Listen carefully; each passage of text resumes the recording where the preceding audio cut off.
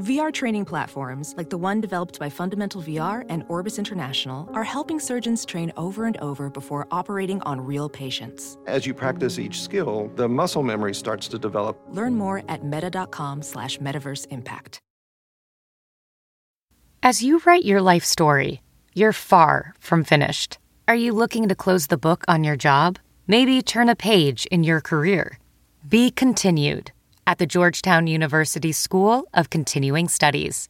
Our professional master's degrees and certificates are designed to meet you where you are and take you where you want to go. At Georgetown SCS, the learning never stops, and neither do you. Write your next chapter. Be continued at scs.georgetown.edu/podcast. You gotta understand something here. This music is the glue of the world. It holds it all together. Without this, life would be meaningless.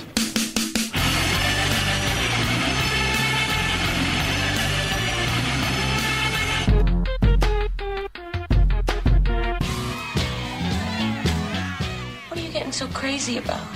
It's just music.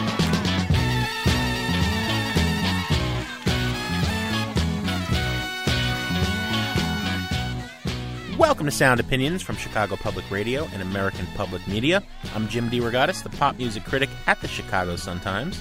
And I'm Greg Kot. I write about rock and roll for the Chicago Tribune, today on the world's only rock and roll talk show. Jim and I welcome Canada's indie rock supergroup, the New Pornographers. And Greg and I will review the new albums by Chris Brown and Damon and Naomi. You're listening to Sound Opinions, and now it's time for some music news. Alors voilà, Clyde a une petite amie. Elle est belle et son prénom c'est Bonnie. À eux deux, ils forment le gang Barrow. Leur nom Bonnie Parker. est Clyde Barrow. Bonnie and Clyde. Bonnie and Clyde. This week, Jim, the big news is very troubling, I think, because the war against internet file-sharing piracy has taken another step up. We've got one of the major governments of the world, France, has thrown their weight behind the anti-piracy campaign. They've basically said they have gone into an agreement with internet companies, record companies, filmmakers to shut down file sharing. They have created an anti-piracy body that is going to basically hunt down who's ever downloading music or movies illegally in France. And if they are caught doing this, they're going to shut them down, basically take away all their access to the internet. I think this is a troubling idea, Jim, because what we've seen so far is these individual corporations going after the consumers, their trade bodies. Now we've got the government involved in France.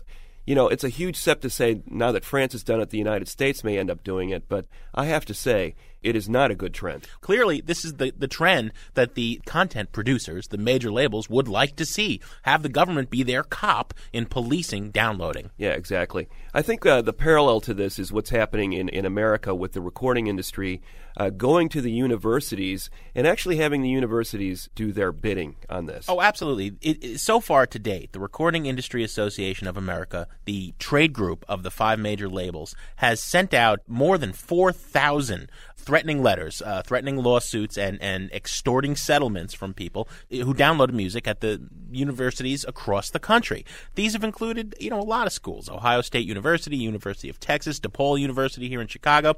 Until recently, though, like the 10th wave of these lawsuit letters, it hasn't really focused on the Ivy Leagues. Now, in a big way, Yale, Princeton, they're all being sucked into this, all except for one university that is notably absent from the list, and that is Harvard. So 10 waves of lawsuit letters from the RIAA. The one college they haven't gone after yet is Harvard. Why? Well, they say, well, we're just going after people as we become aware of it, But Harvard has lately been doing a couple of articles about it. They believe that the RIAA is afraid of Harvard because the university, unlike the other colleges, may not pass on those letters to the students because remember, the letter goes to the university and they don't necessarily know who is the owner of that IP address. Right. It's just some computer from this university was downloading music, and a lot of those universities have then passed on those letters to the students, regardless of the fact that maybe they were downloading music as part of a research project. Right. Isn't that what you're supposed to do at a university? Forget that. So Harvard may not pass on the letter, and also the Harvard Law School is in a big way against this whole notion. They think that this is a violation. The copyright laws are being read the wrong way. So there's some of the best and brightest legal minds in the country in terms of the professors and the students may well just be itching for an excuse to fight the RIAA. Yeah, and these pre-litigation letters are basically shakedowns. They're basically saying, pay us $3,000, pay us $4,000, we'll go away. We're going to take away your file sharing. You're going to give us $3,000. It's all good. There's no trial. So most of the universities in the country are participating in this program. It looks like Harvard may be putting up some resistance. There's a footnote here, Jim, with the trade group that is representing this lawsuit campain, the Recording the Industry RIAA. Association of America. Well, the reason they've had all this clout, it's like the 5 big mob families out in New York and New Jersey. Now they're a mere shadow of what they once were. The Sopranos aside, the RIAA has been increasingly hurt in terms of its clout because the big labels are hurting. They're not selling what they used to sell. And now EMI, one of the world's largest record companies, is apparently threatening to cut its funding to the RIAA. Apparently, each of the big 5 labels give more than $132 million a year to this organization to do things like sue its own customers, right? And now EMI is saying, we're not so sure, now that it's been bought out by this terra firma group for £2.4 billion or almost $5 billion. They're saying, I don't know if this is worth the money. Why are we part of this group? Yeah, and then, the funding goes away, the RIAA goes away, and then do these lawsuits go away? Was nobody left to file them, right? Exactly. Sprung from cages on Highway 9, chrome wheel, fuel injected and stepping out over the line. Oh, maybe this town rips the bones from your back. It's a death trap. It's a suicide rap. We gotta get out while we're young. 'Cause tramps like us, baby, we were born to run.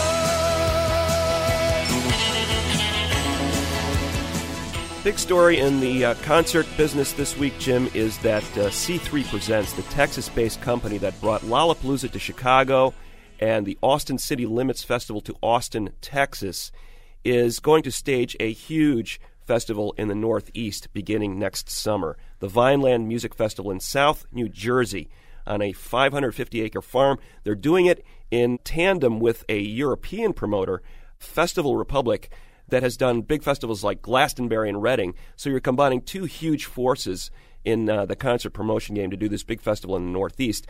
The sidelight to this is that C3 Presents was trying to do this festival in Philadelphia. Philly, downtown Philly, right in the big park. And local promoter there didn't like what was going on, sought to block that action, and C3 ended up moving its game to South Jersey. Why this is of interest, Greg, is, as we've said a couple times on the show, the entire summer concert industry, which is really when the concert industry makes the bulk of its money every year, is changing in a dramatic way. And I don't think it's for the better.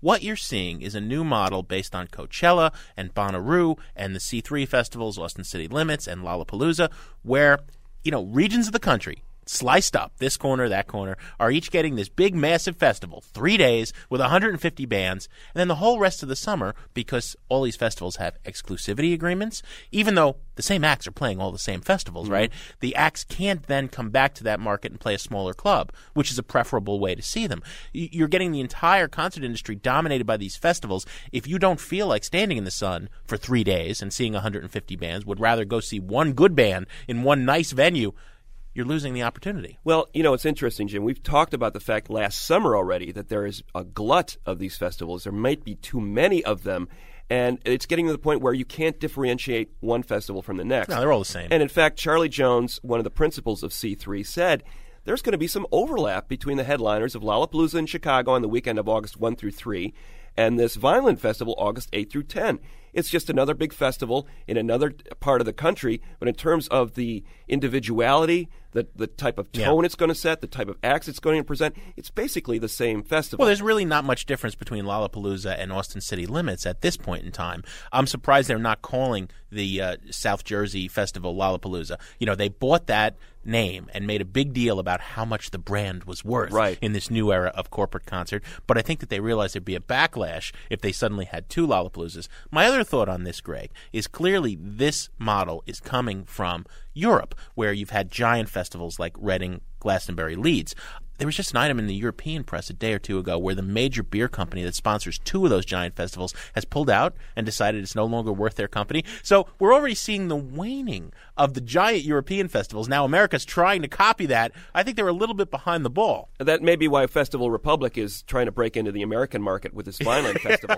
And, Jim, another thing, Jones says it's not over yet. He sees another 7 or 8 festivals popping up in the next year or two. He says, yes, we have definitely hit saturation point. There is overload. Not all of these festivals will be here in 5 years. May the best festival win. But I think it's a bad trend. 7 or 8 more festivals. Do we really need that many destination festivals in the United States when we've already got that many now? No, and I humbly submit that if the best festival is going to win, it's not going to be C3, because to me, it's been the Walmartization of the summer concert experience. Under your wheels, the hope of spring, mirage of loss, a few more things. You left your sorrow dangling. It hangs in air like a school cheer. Bump like notes inside the chords. On every wall, inflections carved. Deep as lakes and dark as stars. Remember, we were the volunteers. Chords knew this and nothing more.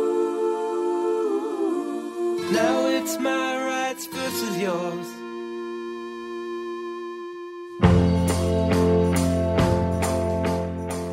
You are listening to Sound Opinions, and you're also listening to My Rights Versus Yours, a track from the new Pornographers, a band we were pleased to interview a few weeks ago when they stopped by the Jim and Kay Mabey studio.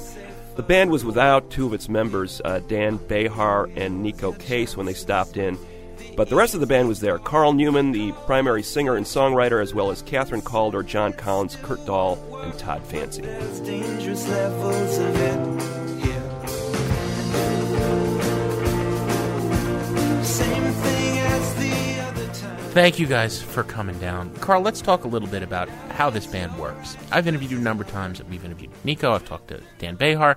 I still don't have a clear idea of how... You got Dan Behar to do an interview? Well, you know, when he had the Destroyer record, oh, did a smattering of press. And there must have been somebody holding a gun to his head at Merge Records. It wasn't necessarily a revealing interview. Oh.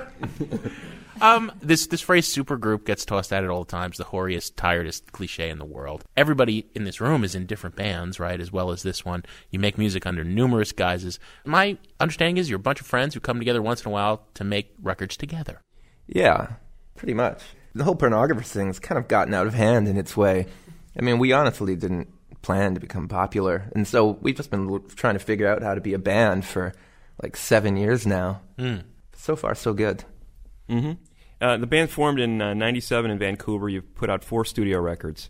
You said it was just as casual as just getting your friends together in 97, Carl? I mean, was there sort of a vision? Because obviously pretty sophisticated pop songs that you're writing here. You couldn't just get anybody to play these songs. It's not like a 3-chord punk band kind of approach. It was obviously, there was a little bit more ambition, it seemed to be, even at that point. Yeah, I think there was some musical ambition there, but that was the only kind of ambition, really. I was really kind of frustrated with my old band, and I wanted to do something else. My old band's on piano. We hadn't even broken up yet, but I already jumped ship. It was like starting to date somebody else before you've broken up with your old girlfriend. Now, was that because of the limitations of the band in terms of what they could do musically, or what were the reasons that you wanted to do something different? Yeah, I think so. Yeah, sometimes bands suck. I don't know. Well, you know, I guess what I'm getting at was this sort of like a Jimmy Page thing, you know, where, I'm going to get the best drummer and the best singer and the best bass player, keyboardist that I can find and make this kind of pretty much amazing band. Kind of Vancouver's answer to that, sort of. Yeah, pretty much, I think. I'm still kind of shocked at how good we became, actually. It's because I don't think we were very good at the beginning. but we tried, and we got better. Well, let's have a song before we get much further into this. Want to do all the old showstoppers? Okay. 1, 2, 3, 4.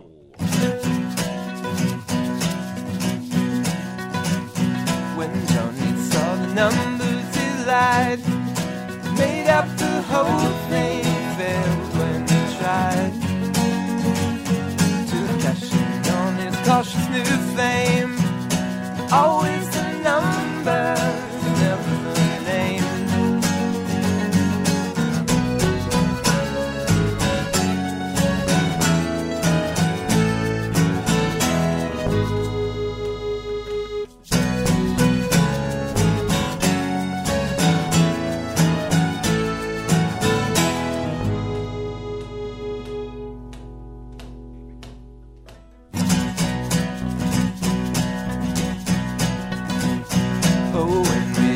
Numbers we broke, broken and changed some changes as both.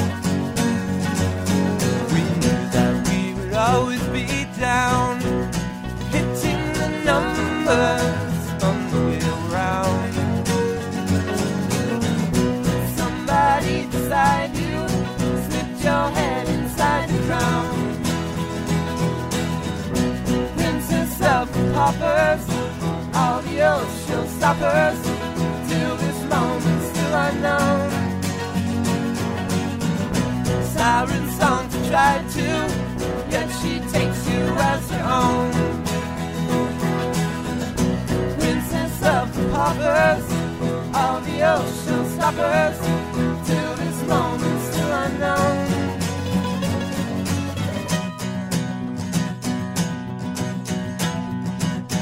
And when he hit the numbers, he thought of his friends who slowed to a halt, who had questions to no avail. Some knew the answer, some couldn't tell.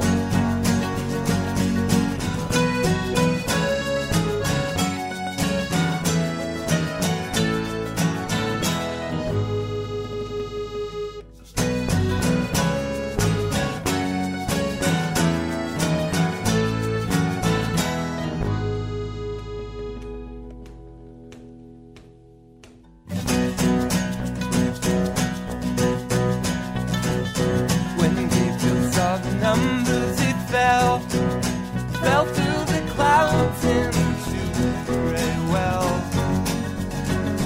Bo woke up before he hit the ground. Nobody noticed, still around. Somebody beside him slipped his head inside the ground. Princess of the paupers, all the old showstoppers, till this moment still unknown.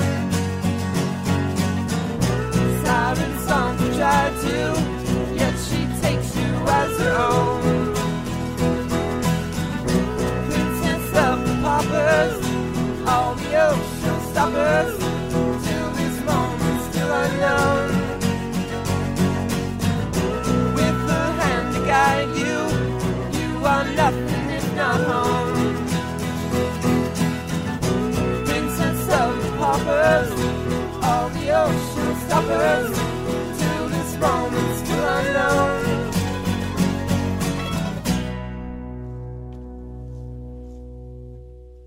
New Pornographers, all the old showstoppers from their fourth album, Challengers. Great stuff. Thank you, guys. Thank you. In the stripped-down acoustic pornography mode. That's where we're moving. Are you? It's easier to carry, right? Yes, it is. Acoustic instruments. I'm really getting tired of being a rock band. Yeah, all those Marshall stacks. You know. I took a plane, I took a train. Who cares? You always end up in the city. I set the car, look up for one. See just how the sun sets in the sky. I said to John, do you think the girls here ever wonder how they got so pretty? Oh, well, I do. Look out upon the myriad harbor. Look out upon Coming up on Sound Opinions from Chicago Public Radio and American Public Media, more with the new Pornographers.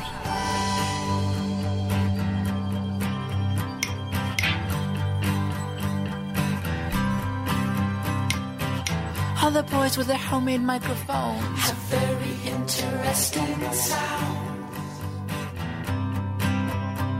All the girls falling to ruin, dropping out of school, breaking daddy's heart just to hang around. I walked into the local record store and asked for an American music anthology. It sounds fun. They tore off my skirt and stuck it on the walls at PS1.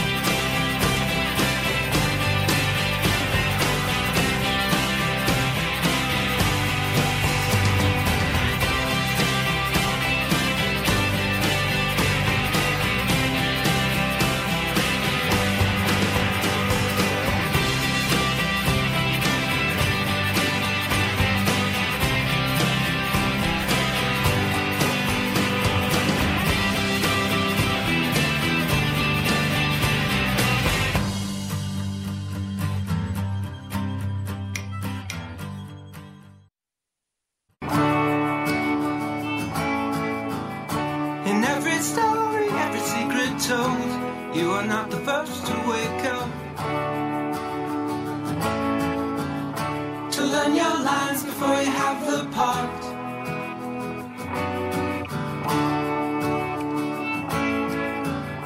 You woke up early in a walk-up tone, you the temporary border, the heat wave humming in the house of cards.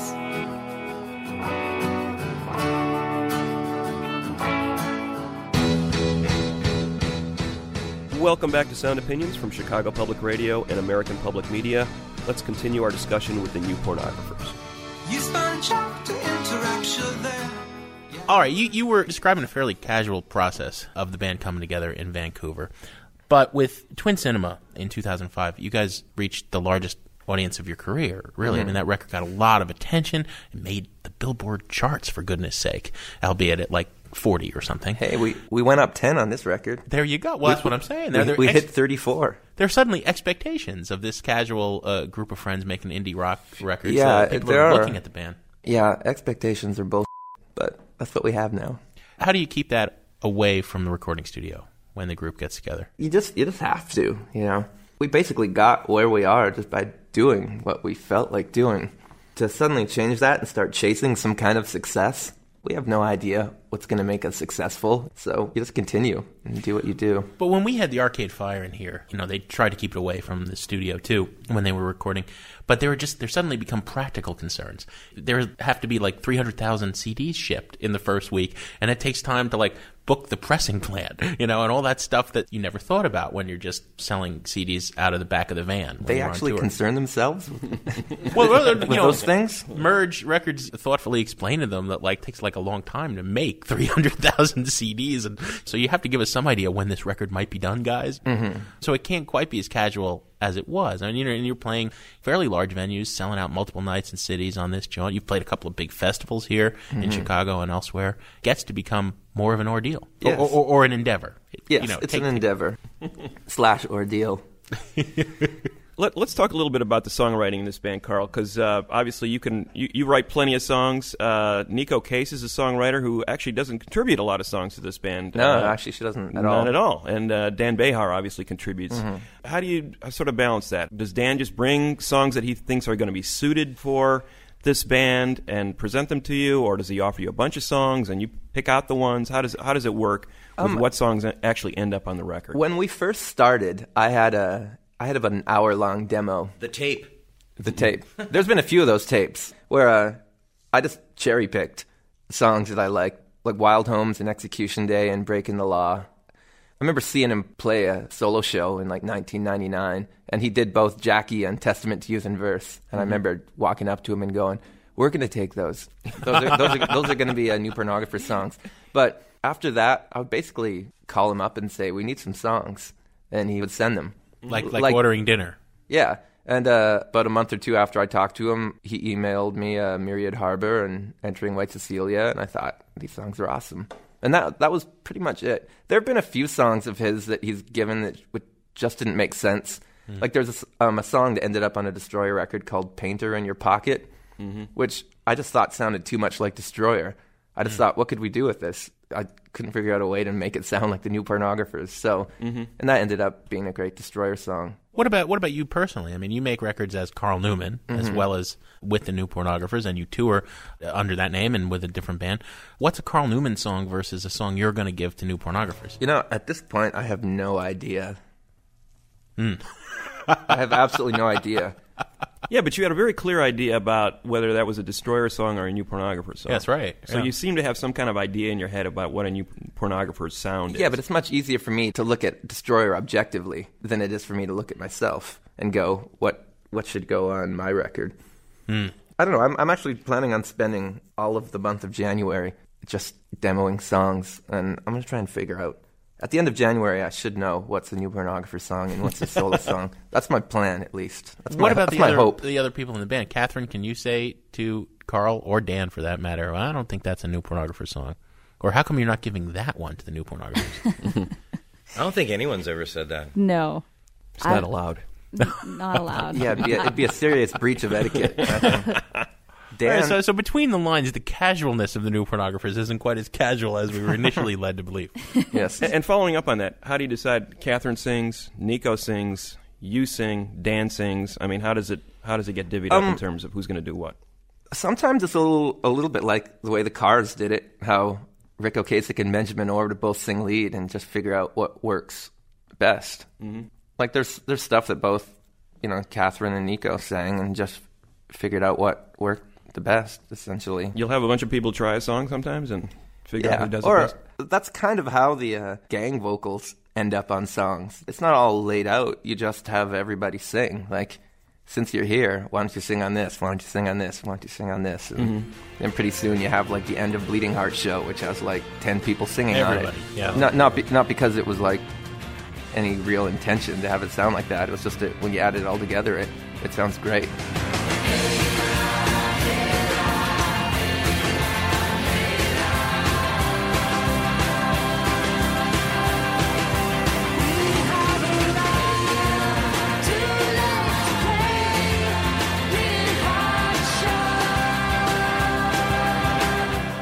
Well, since you bring that song up, my favorite New Pornographer song, by the way. I love that song. And thank you. 4-part. I think it's 4. There are 4 distinct parts in that song, right? It's almost like a suite.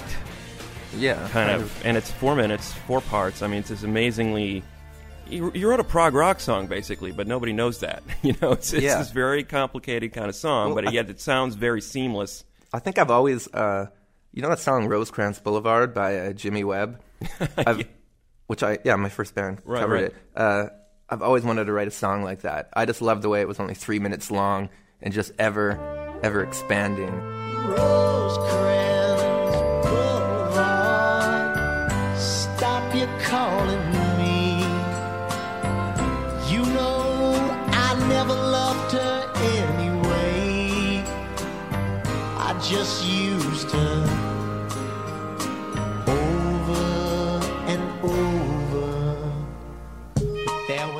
And constantly changing, but yet not in an annoying prog way. Like, it's this great song. But I think I've always been chasing that, which it's a dangerous thing to be chasing. Well, it's a hard thing to do those kind of like little parts within a song and make it appear seamless. Like on the Yes albums, they always seem to announce, this is going to be really difficult. We're playing this in 17/8, and it's going to be this, and you'll hear it, and it's really apparent. Well, there were lots of different things grafted together that didn't belong together. It was sort of like a Frankenstein kind of thing, but you have this ability to make it sort of seem seamless. I think that's the key. It's hard. It's hard to make it that seamless. Yeah, I mean, I was going to say, is there a secret you can give away about how do you manage that kind of thing without drawing attention to the fact that this isn't a traditional pop song. There's 4 parts in it, and it has these different movements going through it. I think as long as you put 3 chords at the end and sing "Hey La, Hey La," people will just forgive whatever happened in the first 3 minutes. It's true. It's true. You know, Starship Trooper by Yes works all because of that big guitar You're right. riff You're thing right. at the end. Yeah. I think you've hit on something. There's there. a lot of very easy tricks you can put into songs. Why don't you guys play us another tune and tell us what it's going to be? Okay, this one's called Adventures in Solitude. 1, 2, 3, 4.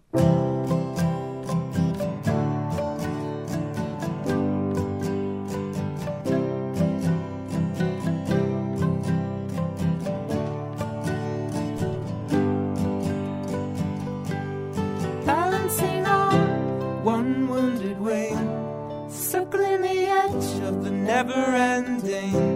The best of the vanished marvels have gathered inside your door. More than begin, but less than forget.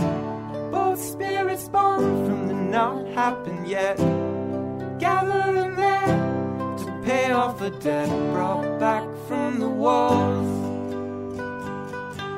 We thought we lost you. We thought we lost you. We thought we lost you. Welcome back.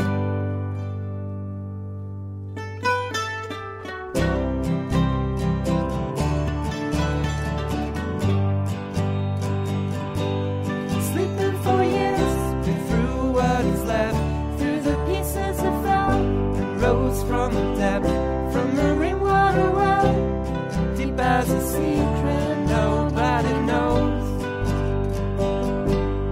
Less than forget, but more than begun. These adventures in solitude never done. To the names of our wounds, we send the same blood back from the wars. We thought we lost you. We thought we lost you. We thought we lost you. It will all come back.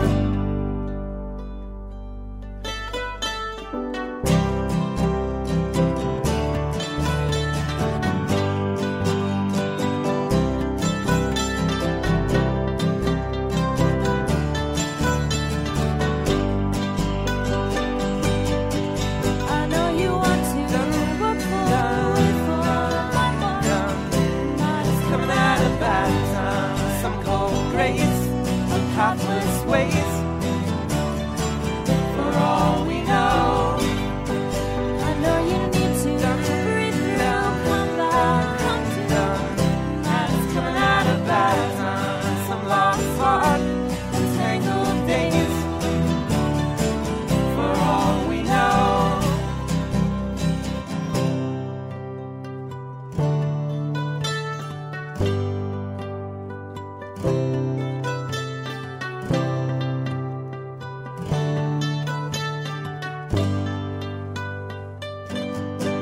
I know you want to work for, wait for, one more. Not just coming out of bad times. Some cold grace, the pathless ways. For all we know, I know you need to breathe through, come back, come to. Not just coming out of bad times. For struck veins, survivors go. For all we know.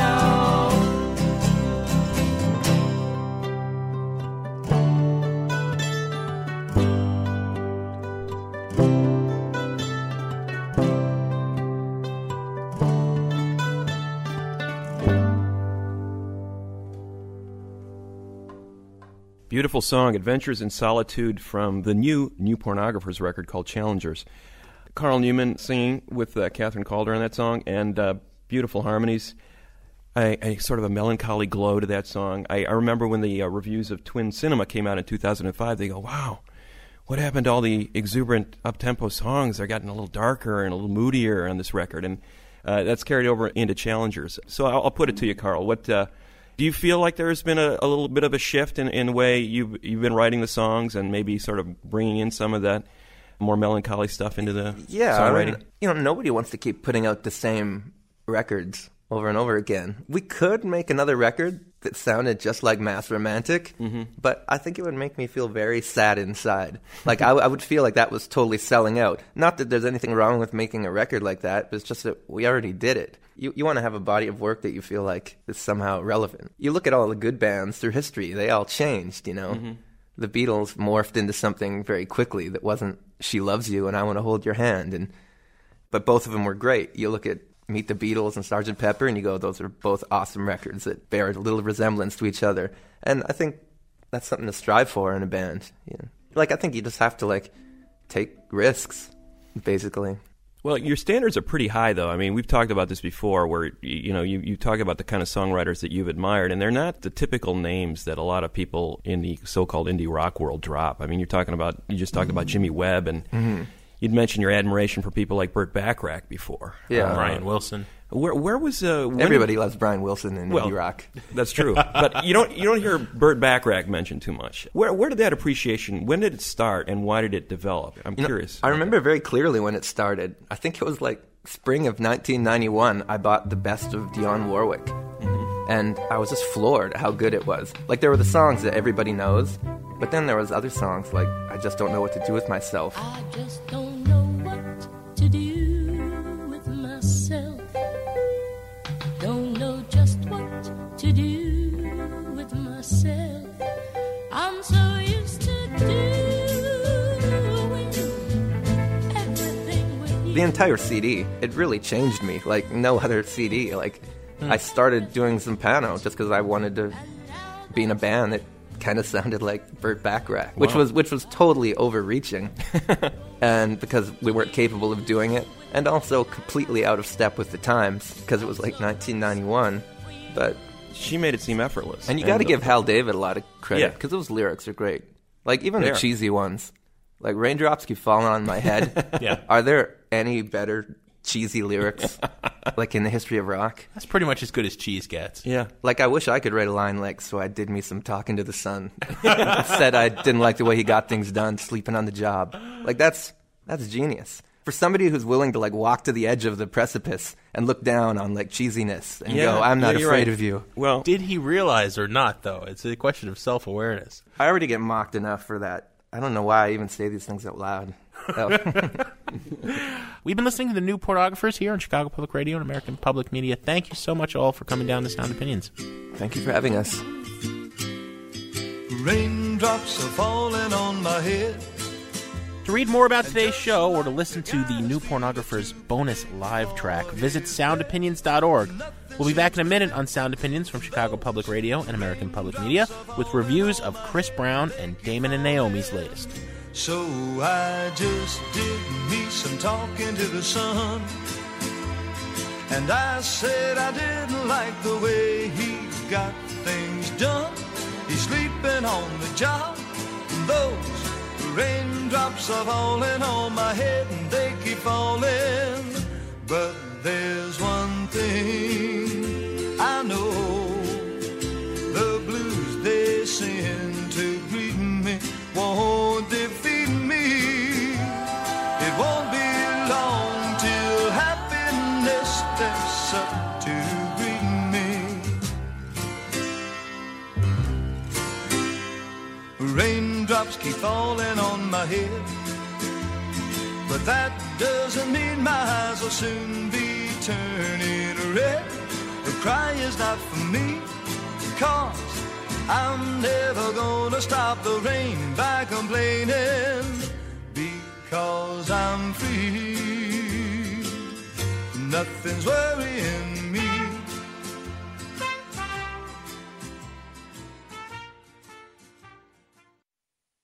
You're listening to Sound Opinions from Chicago Public Radio and American Public Media. You heard it here first. Nappy Boy Radio. We love you.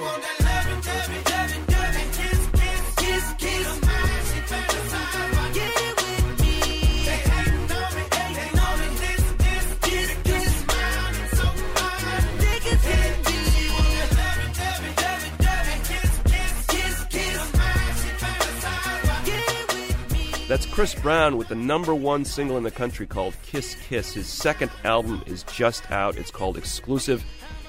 Chris Brown, who is all of 18 years old now. He's all grown up. debuted in 2005 when he was only 16 with a self-titled album, had a huge hit on it called Run It. He's a kid from a small town in Virginia, Tappahannock, and filled that void that Usher left behind. Yeah, Usher takes so long between albums that Brown's entire career has happened since the last Usher record. Exactly. Much like Usher, who began his career when he was 14, Chris Brown began his career as a teenager. He's now on his second record. He's sold 3 million records so far. He's got the best producers money can buy on this record. It's a huge release for Jive Records, one of the biggest labels in the R&B field. And what Chris Brown has done is established a persona that's a little closer to that early Usher sound, that kind of innocent boy next door, more so than that lascivious, creepy guy down the street that R. Kelly has established. It's very accessible to a younger audience, and that's who's buying Chris Brown's records. He wants to act all grown up on this record, though, Jim. You notice the difference in the album covers. Oh, yeah, there's a lot more R. Kelly on this record. First record had that scowling kid on the cover, dressed in that b-boy outfit. On this cover, he's got the suit and tie on. He's got that suave, self-possessed cool in his face. He wants to present himself as a little bit older, a little bit more mature. Well, it's the same journey that Justin Timberlake has taken. Exactly, and he wants to sell Justin Timberlake-type numbers. Let's see if the music holds up under that scrutiny. Here's a new track from the record called Hold Up from Chris Brown on Sound Opinions. Line and sink, I knew she was mine. That they got a big mouth bag on the line. It's time for me to retrieve her and go get her like a wide receiver. But we don't play no ball. See, when it comes to you, baby girl, BB don't play at all. On the real, we need to nip this in the bud, cause we kept it real with everyone. So tell me why they hating. Everybody's hating. It feels like they're just waiting for us to play hard. This is hard for me to do. But baby, if I'm your man, I guess I gotta be a man. This man just gotta understand. Little girl, with curves and hips, luscious lips, and I can't front now. I'm nervous. Hold up, wait a minute. I'm genuine with it. I ain't tryna put no pimping in it. I'm like, can I talk to her? Can I figure out?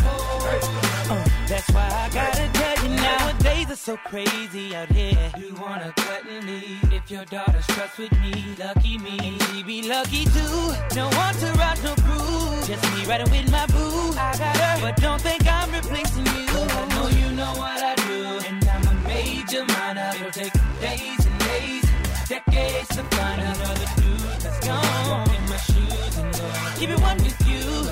If you do the use, and I'm talking about wait a minute, I'm genuine with it. I ain't tryna put no pimpin' in it. I'm like, can I talk to her? Can I figure out?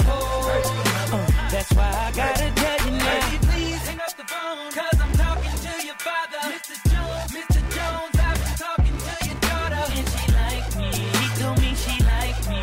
And I really like her, she gon' be my wifey. Say please hang up the phone, cause I'm talking to your father. Mr. Jones, I've been talking to your daughter. And she like me, he told me she like me. And I really like her, she gon' be my wifey. And I'm like, hold up, wait a minute, I'm genuine with it. I ain't tryna put no pimpin' in it. And I'm like, hold up. That is Chris Brown with the song Hold Up from his second album, Exclusive. Greg, you nailed the formula. It's partly the current cutting edge of very slick R&B, as personified by Usher at one extreme and R. Kelly at the other. Extreme lyrically. I mean, musically, they have a lot in common. A little bit of hip-hop, a lot of pop, and just a little hint, in Brown's case, of the go-go funk music that he grew up listening to outside of Washington, D.C. Kind of a throwback to an older, more interesting sound. He made a big deal out of being more mature on this record. I think that that's fine. There's a little bit of that kind of sexist braggadocio and pandering, but there's a sweetness to this guy, and I think the reason we play it Hold Up is that it illustrates that. He's talking to his girlfriend, now, baby, please hang up the phone. I'm talking to your father. Mr. Jones, I've been talking to your daughter, and she likes me. She told me that she likes me, and I really like her. She's going to be my wifey. I mean, it's kind of silly. It's really silly when you just isolate the lyrics, but there's an endearing kind of quality. I really like this record. I think it's a buy-it record. Well, I like this guy, too. I think the persona is interesting. I think the fact that he isn't quite as extreme as Kelly is obviously a bonus. The market needs that right now. The R&B market is desperate for that type of performer. You can't push the envelope any further in terms of sexual freakiness than Kelly already has. And, it's a very smooth sound. The thing is, though, Jim, singers like Usher and singers like Chris Brown are a dime a dozen in R&B. Every male R&B singer worth his salt can hold a note, can stretch it out, can do those melismas, can do all the acrobatics. What really separates the men from the boys in this genre is the production. And on this record, I hear him biting a lot of well-honed formulas. Oh, yeah. Other people have done this sound better, including T-Pain. He's got T-Pain on this record. Everybody's got T-Pain on his record. Yeah. With that vocoder, electronically processed vocal tick. That's become a big cliche. That has become a cliche. It's the first single. It's selling because everything T-Pain has put out in the last year and a half has been selling. You've got Lil Wayne. You can't put out an R&B record in the last year and a half without Lil Wayne doing a cameo on it. But see, I think you're Chris going down Brown's got this one too. The thing is, Jim, even that song you just played, Hold Up, the chorus of that song, tell me that's not an R. Kelly song. Well, it's a playground chant is what it is. But you're going down the wrong road. I don't think R&B succeeds or fails on the strength of the producer. There's no originality here in the production. It's not exciting as a production. It's very much about formulas. It's about the charisma of this kid. He's got charisma, but he doesn't have any production. He's in This Christmas right now. He stole the show in Stomp the Yard. He's a movie star. He stole the show at the VMAs, the MTV Video Music Awards, with those dance moves. This guy's a star. He's been groomed to be one since age 2. I think he's going to have a ton of hits on this record. Don't get me wrong. This is exactly what R&B wants right now. It's got all the proven formulas here. But I'm looking... Remember when Usher stepped up with that song? Yeah. I mean, I thought that was a really innovative sound. I thought that was Combining overrated. that with Lil Jon, doing that sort of crunk thing, bringing it into his world, that's when Usher really stepped up as a distinctive artist. And I think Chris Brown is going to have the same trajectory. He's only on his second album. He's only 18 years old. I think by the time this kid's in his early to mid-20s, he's going to be making great records. So I but said this buy is not it. a great record. I said buy it, you're saying? I'm saying this is a burn it record. The truth I believed has a way of interfering with what I find I must say. My heart is now broken, and I fear we've run out of time.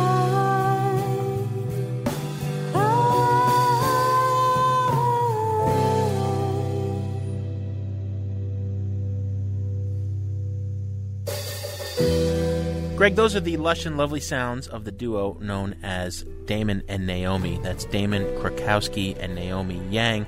Husband and wife. Used to be the rhythm section of a band called Galaxy 500. Has seen many imitators over the decade and a half since they broke up in the 91, I guess. Founders of the slowcore movement. Peaceful, droning, hypnotic, psychedelic rock. You've seen a lot of bands follow in that wake, including Luna, which Dean Wareham led. Damon and Naomi have been on their own ever since, and they have just released what is, I believe, their 6th studio album within these walls. This is a really interesting duo. They run a publishing company, and they run their own indie label, and every year and a half, 2 years, 3 years, they put out a really good record. I think Yo La Tengo gets all the attention for being the great husband and wife team of indie rock, Ira Kaplan and Georgia Hubley. I love them, don't get me wrong, but Damon and Naomi belong up there in the same realm, especially on the last couple of records where they've been collaborating with the great Japanese guitarist Michio Kurihara of the psychedelic rock band Ghost. He's come in and added guitar to their gentle folk sounds, and they write beautiful songs about relationships, songs about, impressionistic views of the New England countryside, stuff that draws deep on poetry. Okay, what's different about this album? They've made it even a bigger sound, bringing in some saxophone, bringing in cello from some of the members of that band Espers, which is a big part of the freak folk scene. Well, Damon and Naomi touch on that. They go deeper in a more old-fashioned way, something like Fairport Convention maybe, Incredible String Band. They were listening to a lot of Frank Sinatra when they were trying to craft the sound on this album. They noticed that throughout his most productive years, the chairman of the board put out 2 albums a year, every year. One was the Happy album, and you could tell because he was smiling, and one was the sad album. But they both had similar lush productions. They set out to try to replicate the sound they've claimed of a sad Frank Sinatra album. We'll talk about whether they succeeded or not after we play this tune. It's called The Well by Damon and Naomi on Sound Opinions.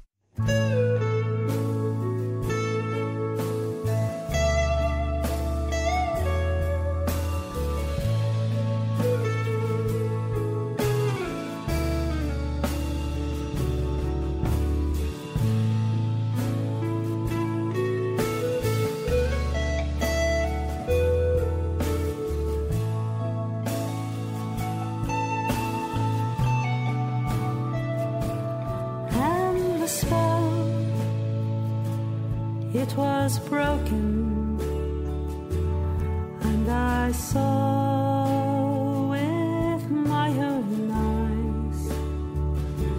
I never knew that the water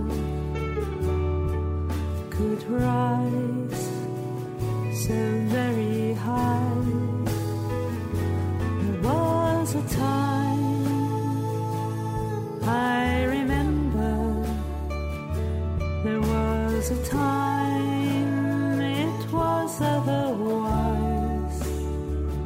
There was a time that the water didn't rise and rise.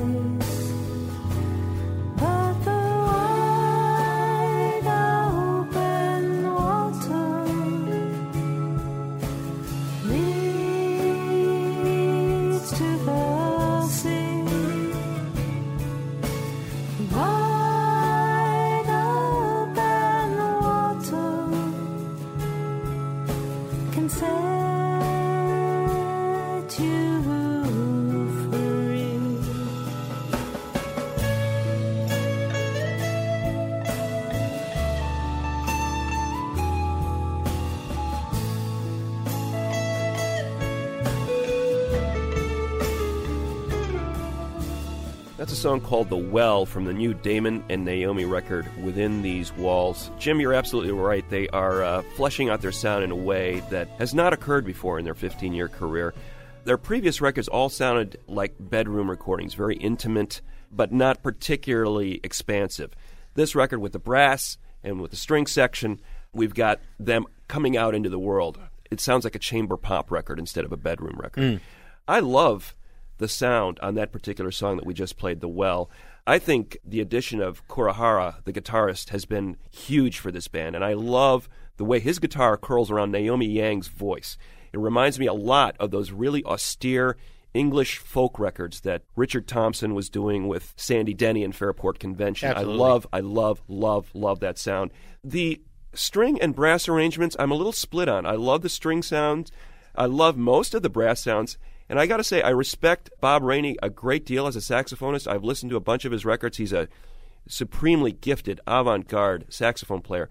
But there are moments on this record where I think, is this guy emulating Kenny G or something? I mean, the soprano sax stuff is just a little sickly and a little too pretty.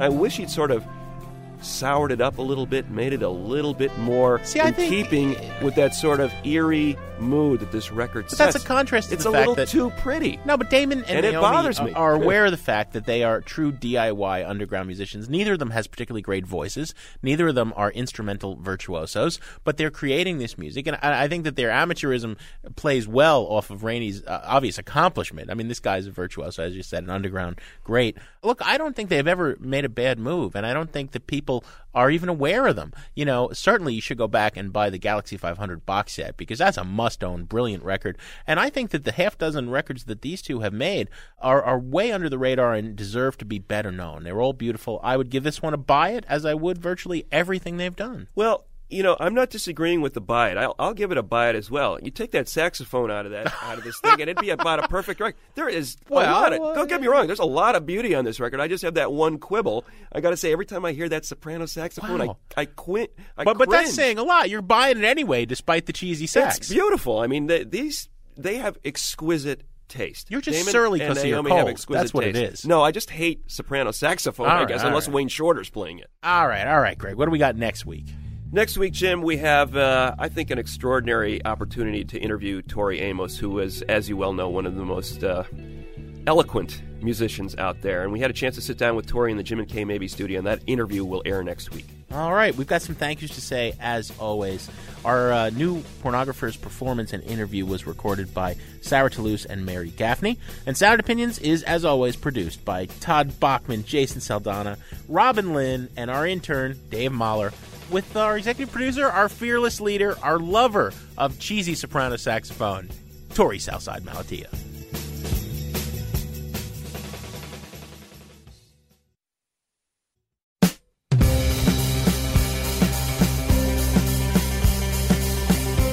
On Sound Opinions, everyone's a critic. Now it's time to hear what you have to say.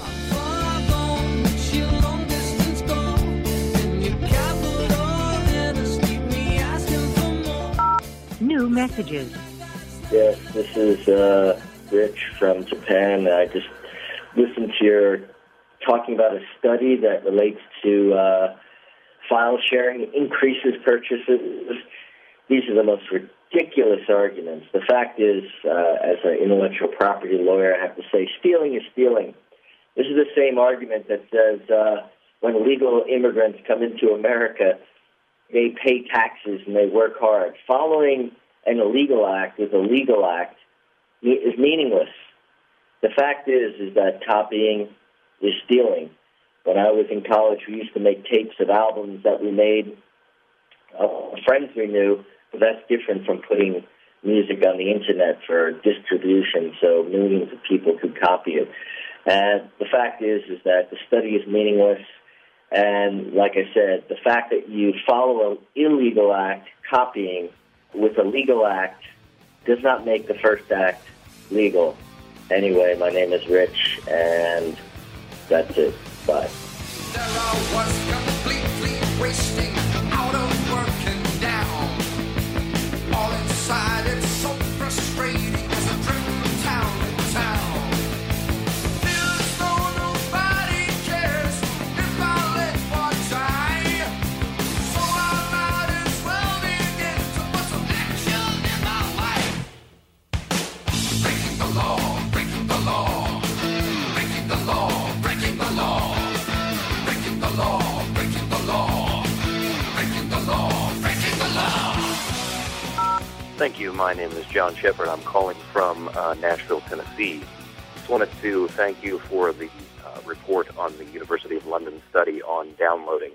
It vindicated me, actually, on what I've been telling people since Napster was shut down in the early part of 2001, I guess it was, that I've actually ended up purchasing more CDs from the things that I heard, and hopefully the rest of the music industry will get wise to the fact that file sharing and MP3s and downloadable samples are the wave of the future, and we'll see what happens. This will be an interesting trend to follow, but hopefully the big wigs will get wise to this, what we've been trying to tell people since the beginning.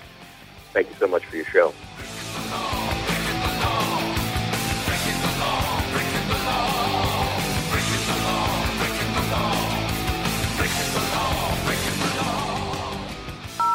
Hey guys, this is Lisa calling from Chapel Hill, North Carolina. And Jim, I just wanted to call and let you know that this past week you finally restored my faith in your Desert Island Jukebox, because before then I probably would have taken my chances with the Sharks rather than spend the rest of my days with the likes of Portishead and Rush and But Only Shallow is hands down one of the best songs of all time. I almost called it in when you did the best lead-off track show, but didn't get to it. But I just remember being 10 years old and sneaking into my older sister's room when she wasn't home and secretly sampling her CD collection. And the day I put on Loveless, it was like one of those cartoons where the person's eyelids snap up and spin around like window shades during the opening notes of Only Shallow.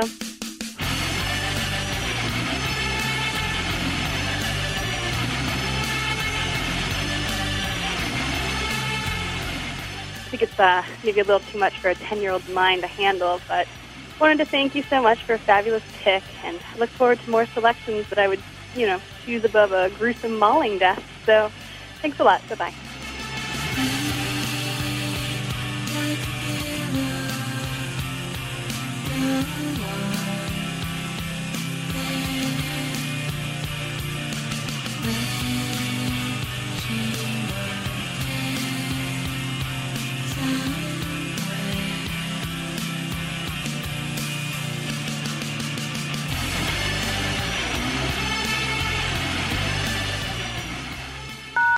No more messages.